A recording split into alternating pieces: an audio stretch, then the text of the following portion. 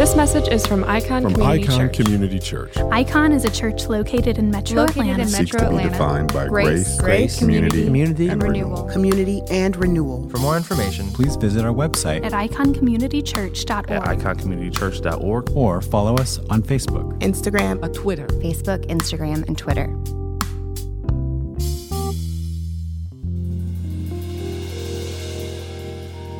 First Kings chapter 19. But before we fully jump in there, we need to build a little context regarding what Elijah has sort of been through at this point. So Elijah is this lone prophet of God living in a time with a very evil regime.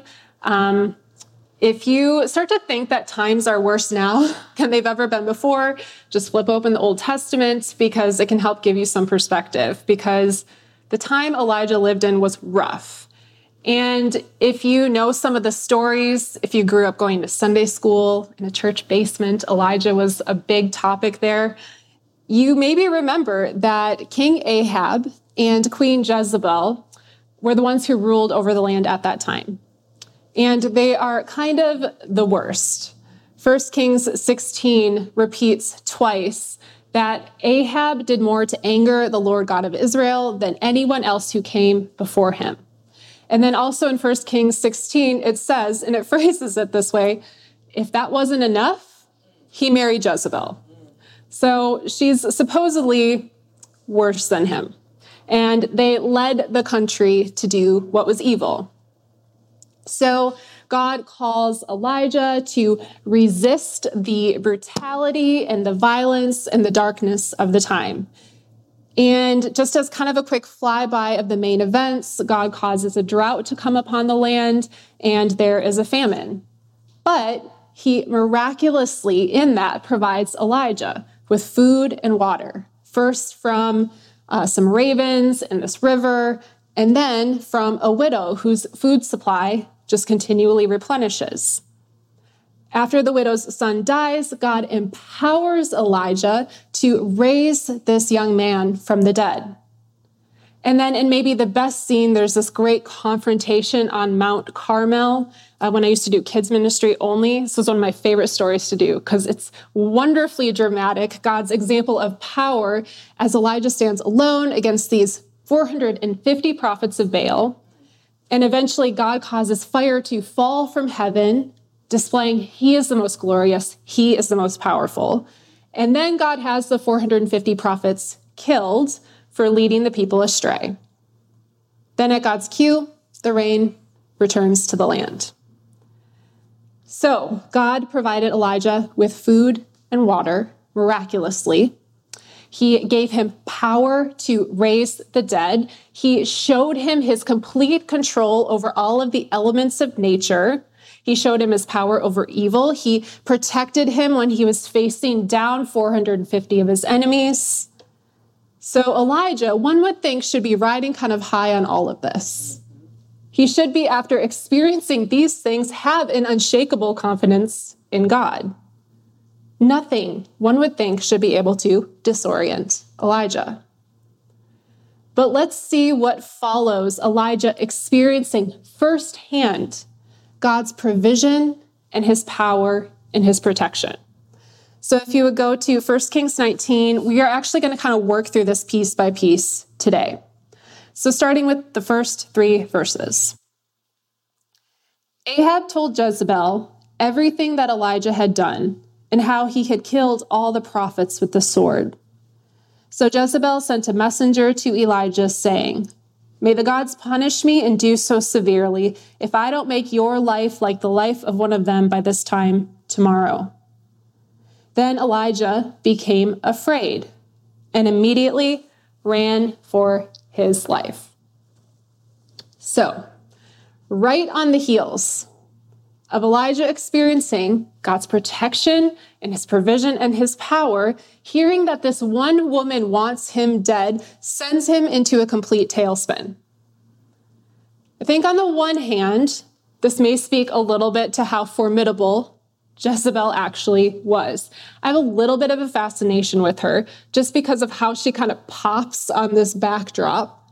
And being a woman at that time, and how just with her words, her threat, someone who should be unshakable kind of loses it. But still, considering how deadly it must have been to cross her, when we consider and remember what Elijah has just been through, not just what he's just seen God do, he's experienced the benefits of what God has done. He's terrified from this. I think anytime in Scripture that one of God's people does something that's a little bit of a head scratcher, for me, that's always a good place to think, do I do this one too?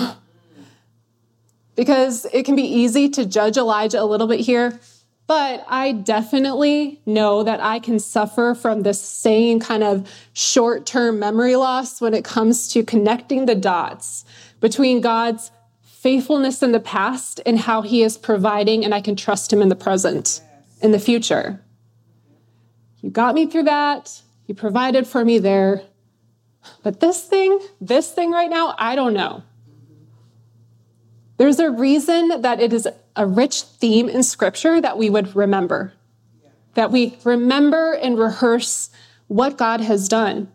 The Israelites, we know, had many different rituals of remembrance built into their lives. The Psalms, the prophets are constantly calling back, taking account of what God has done. Remembering what God has done should really just be a part of our regular spiritual rhythms, because that will directly inform how we move and how we trust God in our present. As God's people, part of our striving should just be to not forget what he has done. But like some of us, like me, Elijah here, he doesn't even take a beat. He immediately ran for his life. Fear completely overtook him. But was his fear only from Jezebel, or is there something else going on as well? So let's go back to verse 3. Then Elijah became afraid and immediately ran for his life. When he came to Beersheba that belonged to Judah, he left his servant there. But he went on a day's journey into the wilderness. He sat down under a broom tree and prayed that he might die. He said, I've had enough. Lord, take my life, for I'm no better than my father's. Then he lay down and slept under the broom tree. So Elijah flees to the wilderness, prays that he might die, and says, I've had enough. Lord, take my life. I'm no better than the others who came before me. So did Elijah just flee Jezebel out of fear? Or is it also that, yes, God has been with him. Yes, he's experienced his faithfulness. But y'all, he's been through a lot. He has had a lot required of him as God's in this landscape. He has had to carry the heaviness and the loneliness of leading and resisting. And even though God has been with him, he's had to give a lot. Afraid of Jezebel's threats, yes, but also had enough. Feel him when he says this. Worn down. He's been trying to live righteous and good and upright in a very troubling world. Worn down maybe from being a human just trying to carry this burden of trying to right what has been made wrong. I'm no better than my ancestors. This work you called me to doesn't seem to be working. I'm trying so hard to be obedient to you. How come nothing is changing? It's the same as it has been. We know in the beginning, God created the world to be perfect, right? No disunity, no pain, no violence, no grief, no loss, no stress, no sickness. That was how he set it up for us. But in order for us to fully enjoy that rightly, he gives us autonomy. Man, did we botch that up. But for those that God, who by his incredible grace and kindness and mercy helped us to see more clearly while we're still existing in the brokenness, that means that as gods, we are going to feel the fullness of the friction and the weight when things are not going the way of God's initial creation. That's why when things go wrong, it really messes with us. It kind of should.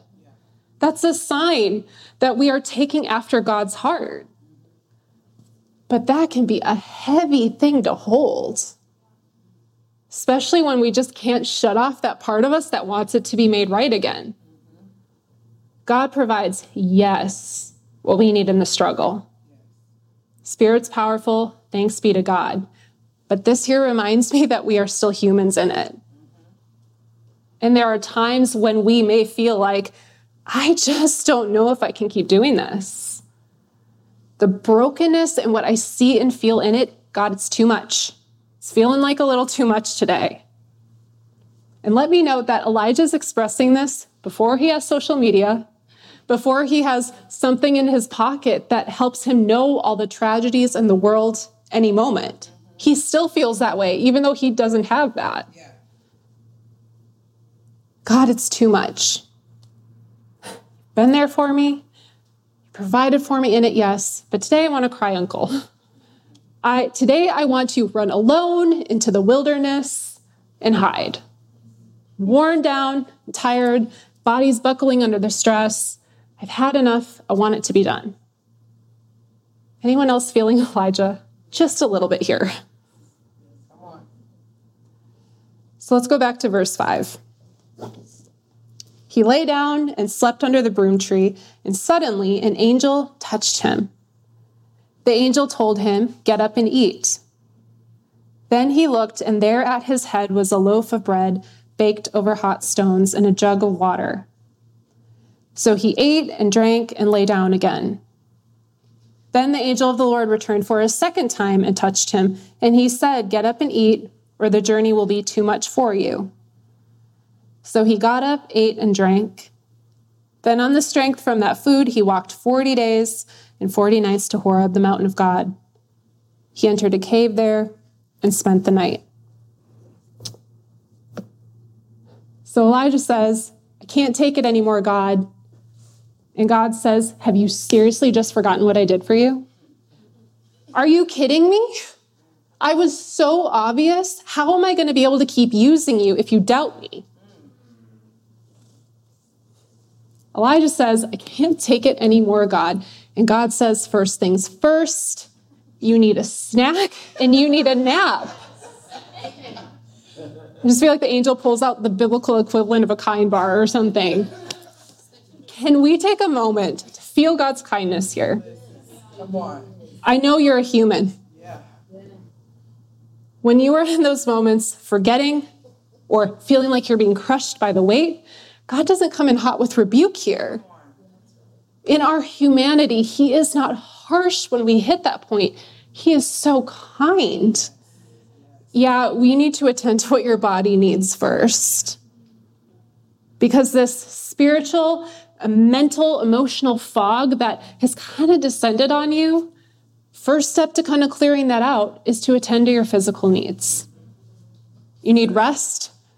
You need some good sleep.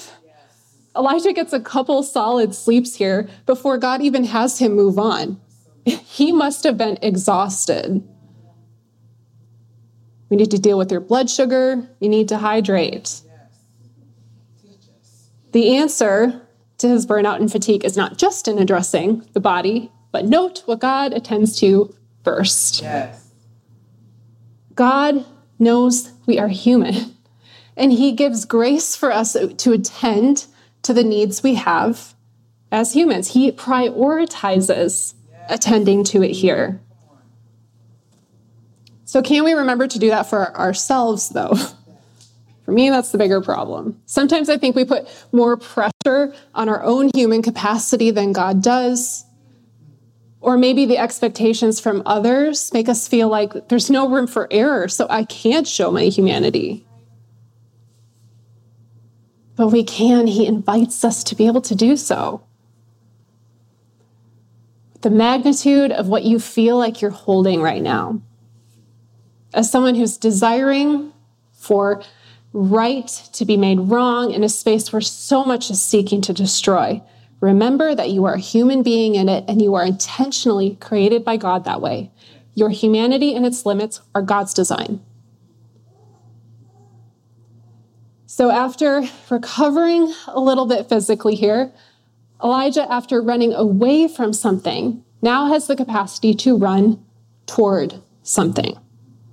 And after 40 days, we see, of traveling through the wilderness, he arrives at Horeb, which is Sinai.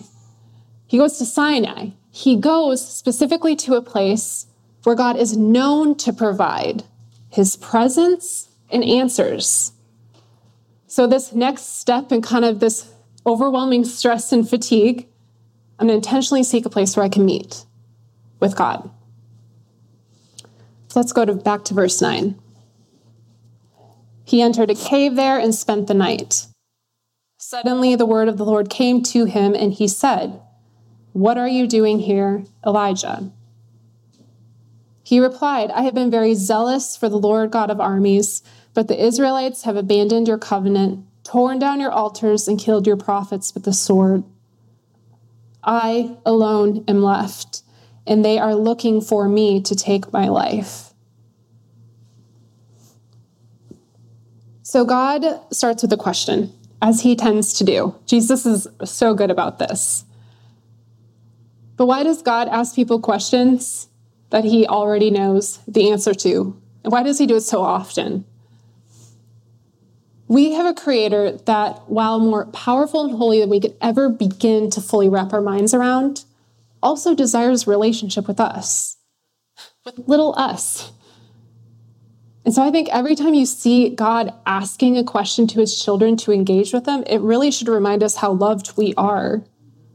He wants us to engage with him, and he wants us to engage with him when we're struggling to trust him, when we're doubting, when we've lost a sense of our purpose and we're fixating on our fears. In that state here, I want you to interact with me. I want you to tell me what you're feeling.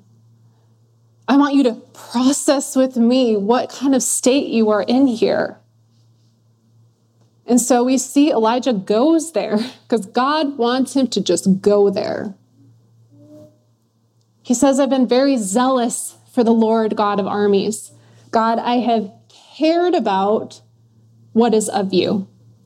I have tried to be about the things that you are about. But the people have abandoned your covenant. I've tried, God, but it has not been fruitful.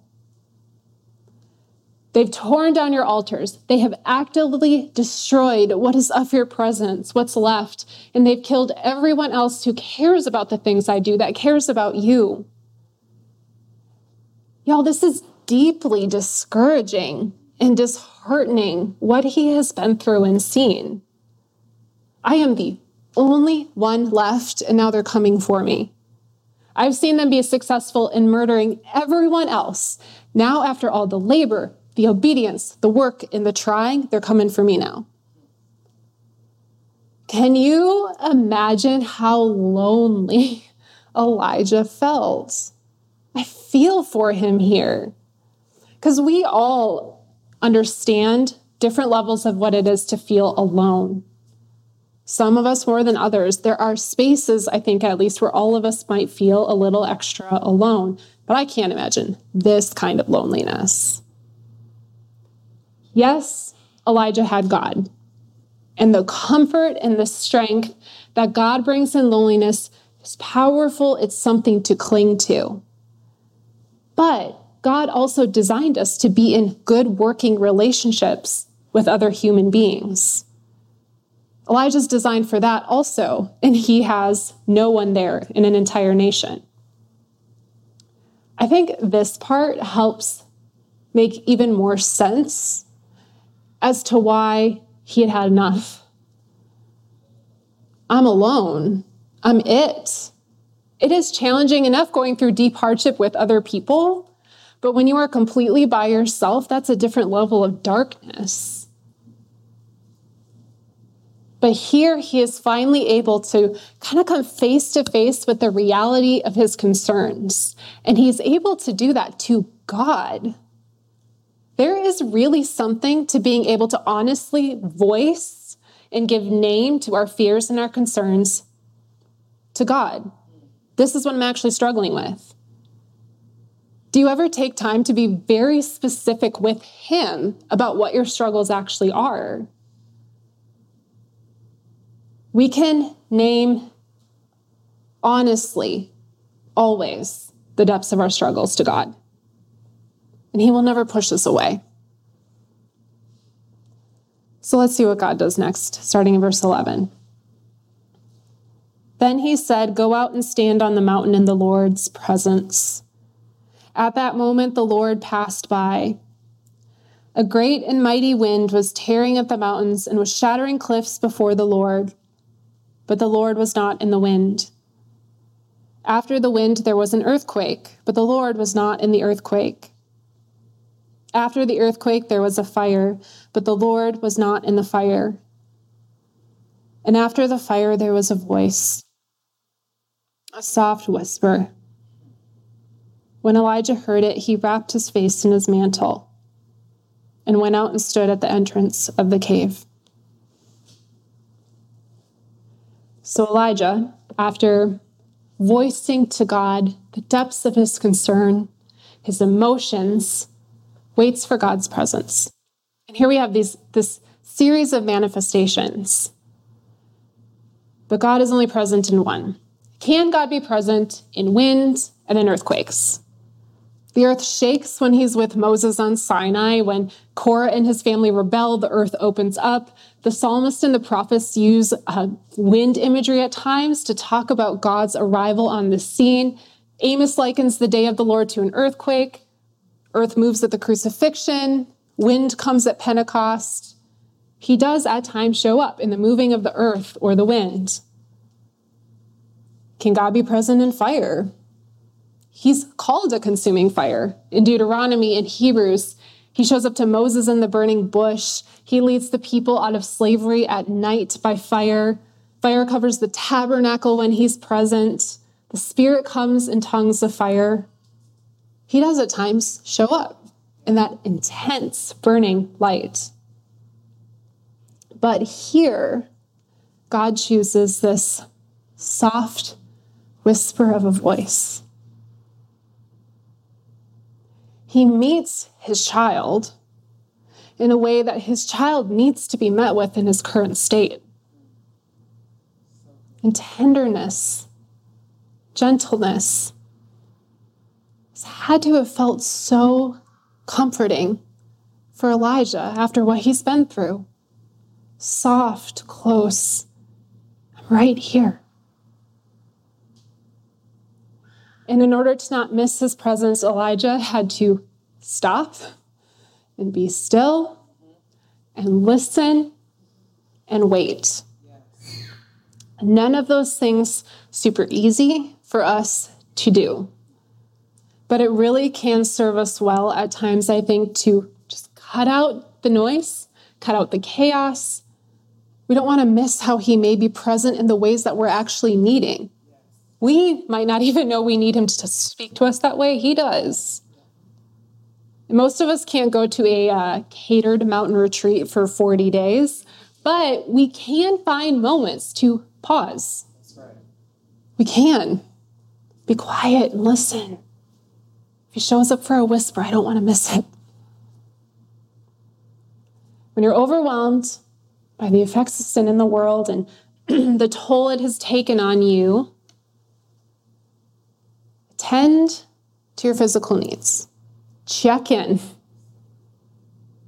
Name things to God honestly.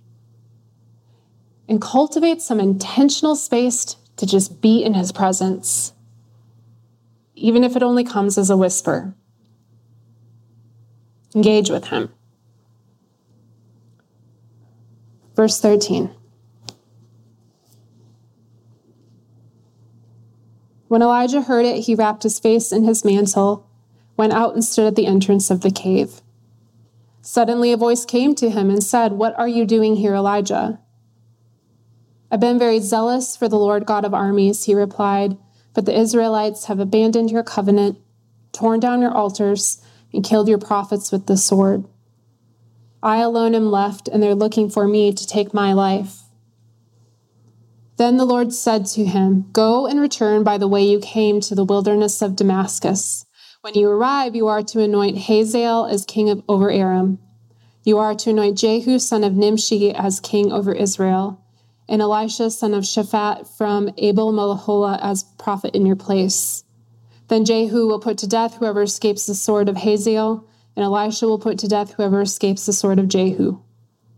But I will leave 7,000 in Israel, every knee that has not bowed to Baal, and every mouth that has not kissed him. So Elijah, after encountering God, is asked again, what are you doing here?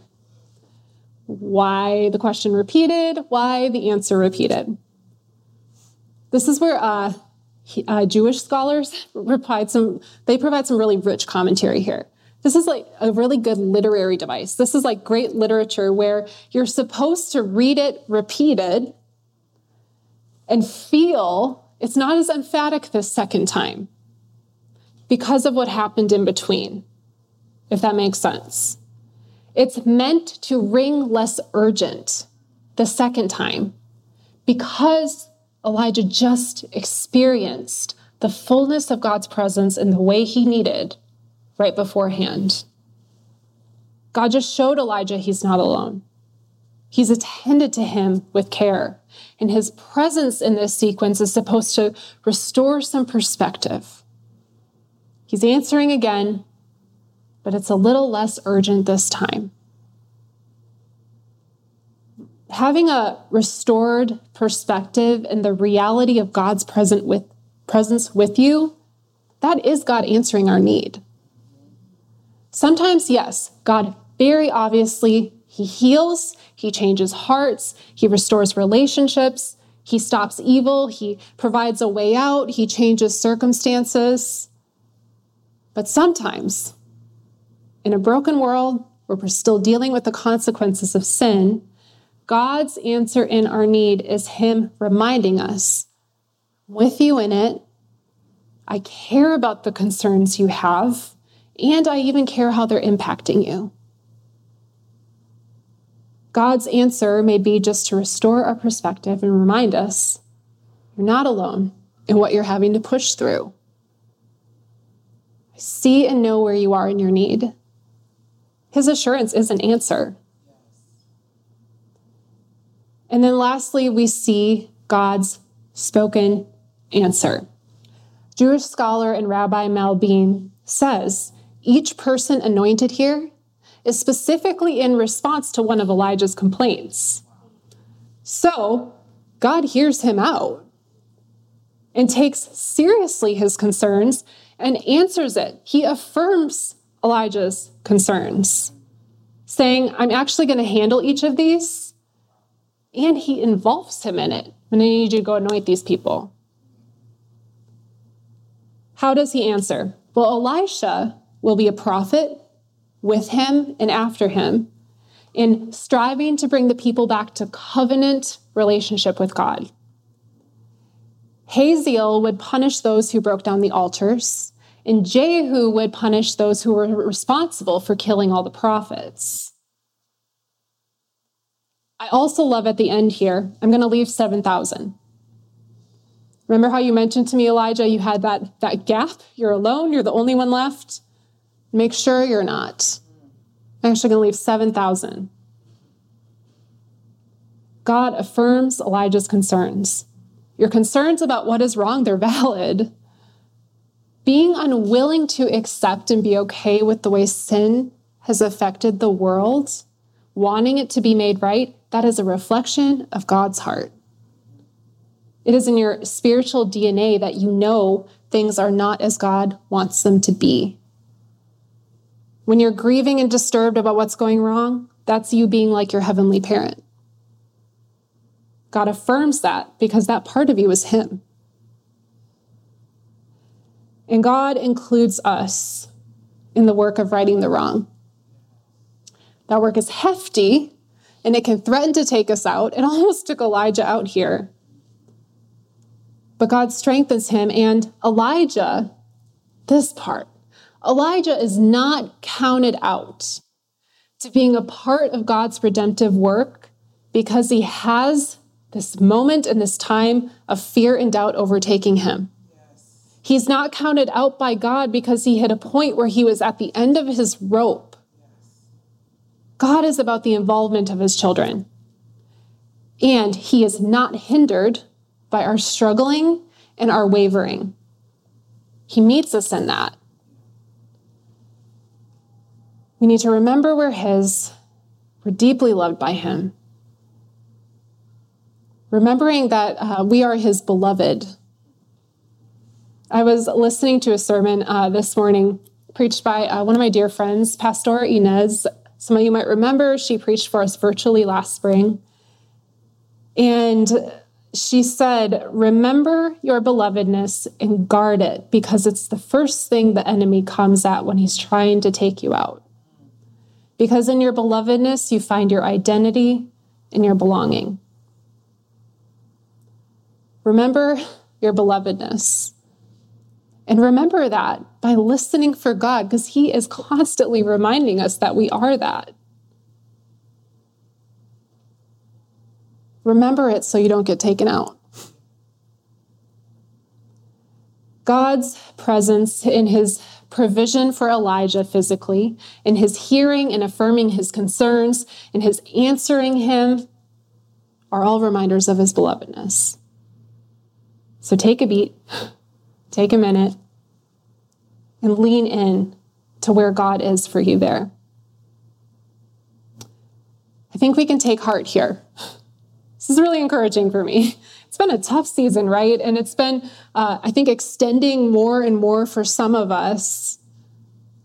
But remember in that in your wrestling, in your struggle, in your concern, in your anxiety, that God, first of all, cares about you taking care of your body, tending to your real human needs. That he is there to meet us in the fullness and specificity of our emotions about what's going on. We don't have to pretend or put on with him. He wants honest relationship with you. And make some space to cut through that noise so you can fully engage with him. Make it slow and quiet enough at times so you don't miss where he may be present.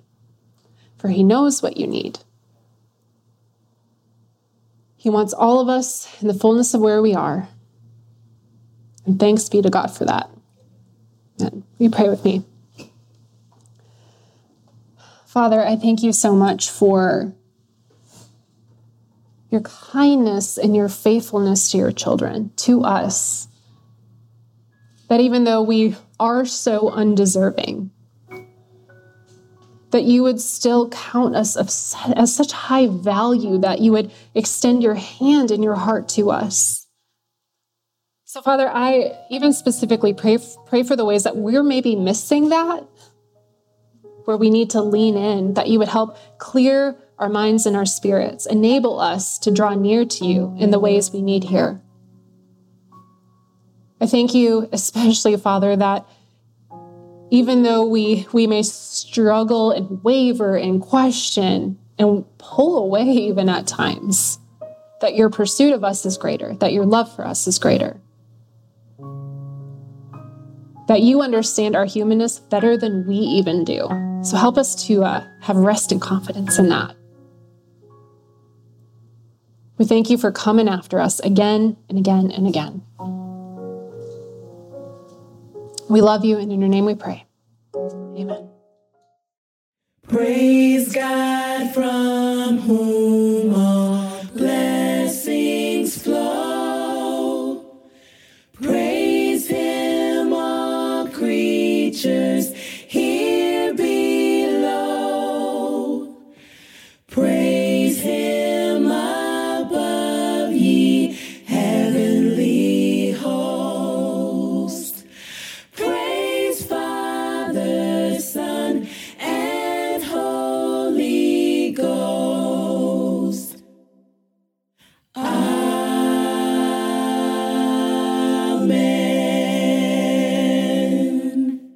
Thanks for listening to this message from Icon Community Church.